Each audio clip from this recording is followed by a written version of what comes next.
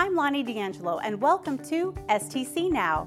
In an age of advancing technology and high-speed solutions, printmaking persists as an art form that showcases skill and patience. Explore this concept further at the Dirty Fingernails 4 exhibition at the Foundry Arts Center, kicking off with a free opening reception on January 31st from 5:30 until 8 p.m.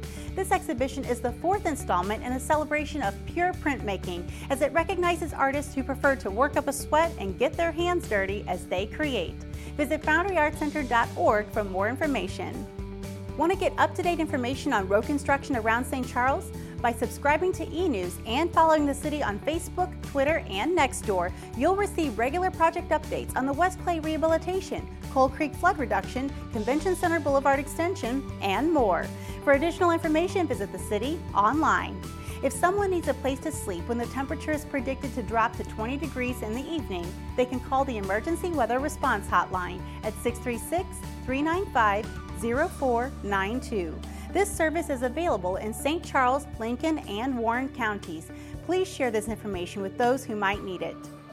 Did you know? The St. Charles Area Transit System consists of 5 bus routes, including an I-70 commuter line that runs Monday through Friday, and all buses are equipped with wheelchair lifts. For more information, visit the city online. Be sure to also check out the city's TV channel on Spectrum 990 and AT&T UVerse 99. I'm Lonnie D'Angelo, and this has been STC Now.